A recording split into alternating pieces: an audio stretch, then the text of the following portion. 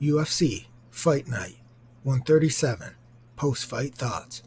Dun dun dun!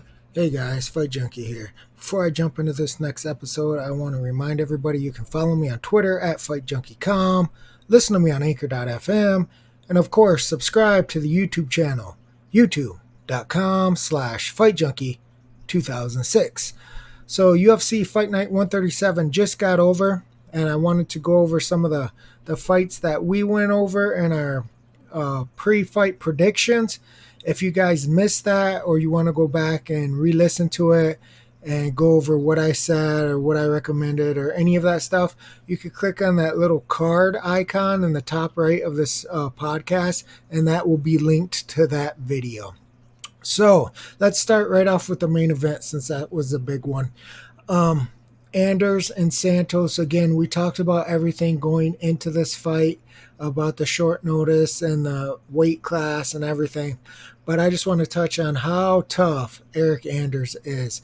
It was an amazing performance, even though he got stopped at the end of the third round. This guy was tired from about the middle of the second round, but he just kept pushing the pace. He kept pushing. And not only that, while he was pushing, he was getting hammered.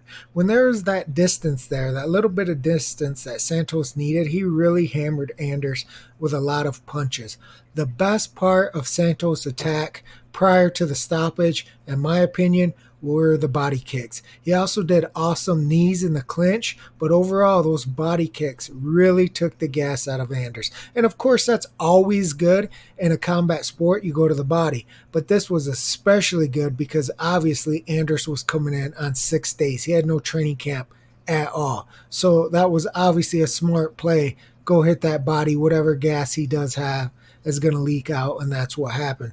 But Anders never took a step back. He really did keep trying. It looked to me like his game plan was just simply to pin Santos on the cage and try to get takedowns. It looked to me like he was just focused on clinch, because obviously Santos is a very dangerous striker.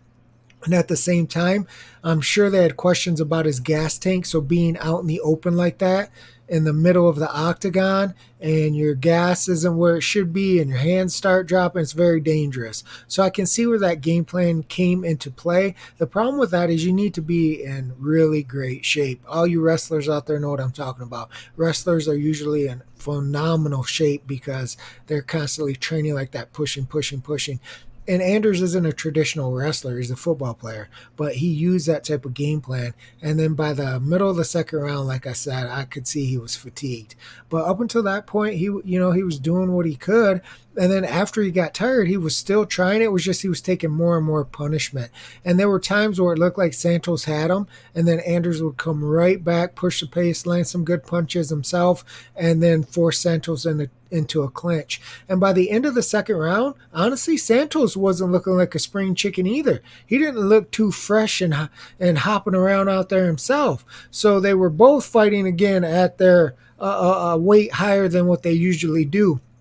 But overall, you could see Santos had the longer camp. He looked like he was in better shape. And of course, he was the better striker in this matchup, and that showed as well. But Anders kept trying and kept pushing. And then once he pinned Santos up against the cage here in the third round, Santos pretty much realized Anders had very little left. And instead of just trying to break free and reset, he just started hammering him with elbows over and over again as Anders was clinching him in like a double leg style takedown up against the cage. And then once they went down to the actual mat, he was just hitting him from underneath. So uppercuts underneath, right in his face, over and over again. It looked kind of awkward, but it was actually very effective.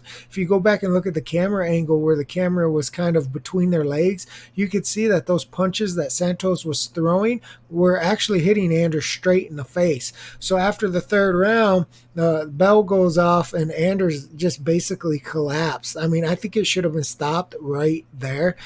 you could tell he was just done. There was no way he was going to be able to get up and walk to his corner on his own power. And that's the rule. Like, you have to get up and make it to your corner.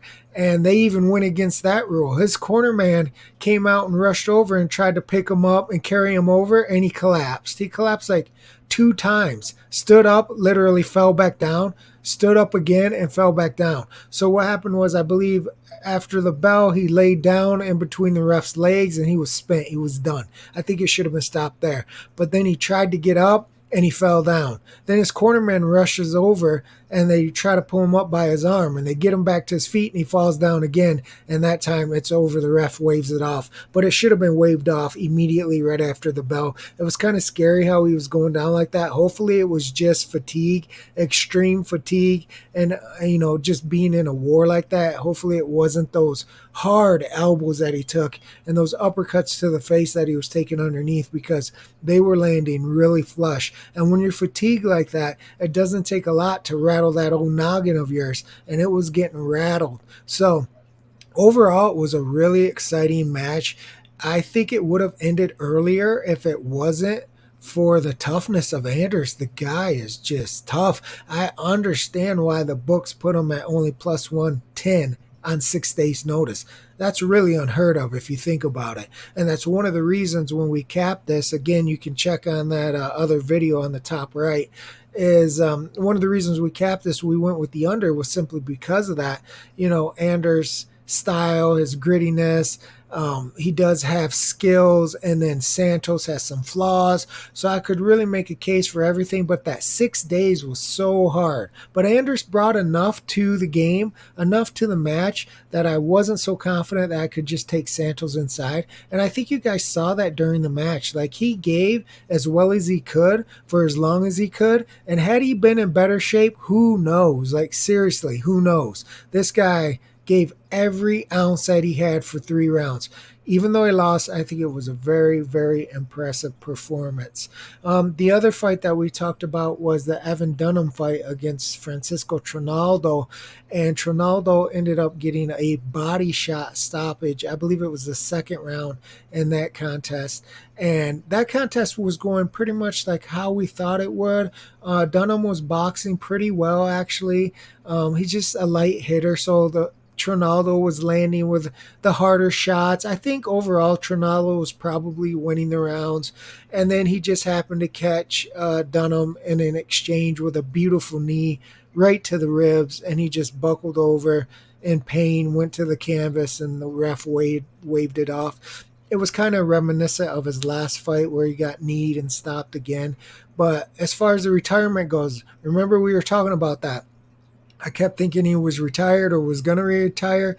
According to the broadcast, he is going to retire. This was before the match. They said this was his last fight and he was going to retire. So I wasn't making stuff up. I was right about retirement being floated around. I knew something was going on. I didn't think I was dreaming this, like he's going to retire, he was supposed to retire, he's going to retire. Something was going on with retirement. So that was right. The other thing we talked about, but we didn't actually cap, but we just touched on, was the Barao fight, because he came in like 5 pounds overweight and he ended up losing a decision. It was a split decision, but I think that was bogus. Like, I think he legitimately lost the UD. He just didn't look good at the weigh-ins like we talked about. And then during the fight, he just kept getting hit with the straight left over and over. His downfall has been pretty bad since, I think he was like on a 30-fight win streak or something crazy like that a while ago. And since then, it's just been a roller coaster ride for this guy. So he lost at home in Brazil, a split. So that kind of tells you how the fight really went. Again, I believe it was a UD. I don't think it was a split decision. I think he deserved to lose outright in all 3 cards. Pretty big underdog hit, and we mentioned how the line started higher and then it came down. I think he closed somewhere like around minus 120 or minus 130 favorite. So he wasn't that big of a favorite when he closed. But again, opening lines and closing lines differ a lot because obviously people are betting, it's going up, down, and all around. But that was a case where when you looked at it, you could see maybe there was something going on with Burrell. We mentioned that in the previous podcast. Like, was he injured? Was he hurt? Was it a case that he was, just hanging out, partying, not training? Whatever it was, it cost him a loss because he was a favorite going in and he's fighting in his home country. So you think maybe he'll get the shake on the cards, but obviously he didn't do enough. And again, I don't even think he should have got a split decision. So I think those were the only two we talked about. And again, with Burrell, we didn't cap Burrell, but I know we mentioned him, so I wanted to let you guys know the result on that. But overall, I think the main event was a really good fight, simply because Anders just gave literally everything he could. He didn't leave anything left to give. Like, that was it. And like I said, I hope he's okay as far as that goes. Overall, the card, it was another like 6.5 hour card. That's kind of brutal. I complain about that a lot, not because I don't like the fights, it's because of the pacing. So a lot of times they have big gaps in between. It doesn't matter if they go to a decision. It doesn't matter if they get knocked out. They do this large gaps in between, and so that really drags it out. I believe it was a Russia card where they just went back to back to back, and that was awesome. That's so rare. They just fight after fight. As soon as it ended, the next one was ready. As soon as it ended, the next one was ready. Now, I would love the pacing to be like that for all the fights. I don't care if there's 10 fights, 5 fights, 14 fights, 140 fights. I just want them boom, boom, boom, boom, boom, back to back to back to back, because that's what I'm there to watch. I'm not there to watch a Depends commercial or whatever over and over and over again. So anyways, if you guys got a chance to watch the card, if you guys got a chance to bet on any of these fights, let me know what you got. Let me know what odds you got. Let me know if you hit some winners and cashed out some big coin. Let me know what your thoughts were overall on the card, but let me know for sure what your thoughts are on that main event, Santos and Anders, because I have a lot of respect for that guy coming in on 6 days notice and putting on a performance like that. So that's it for this episode of Fight Junkie. I will sock it to you tomorrow, baby. Fight Junkie out.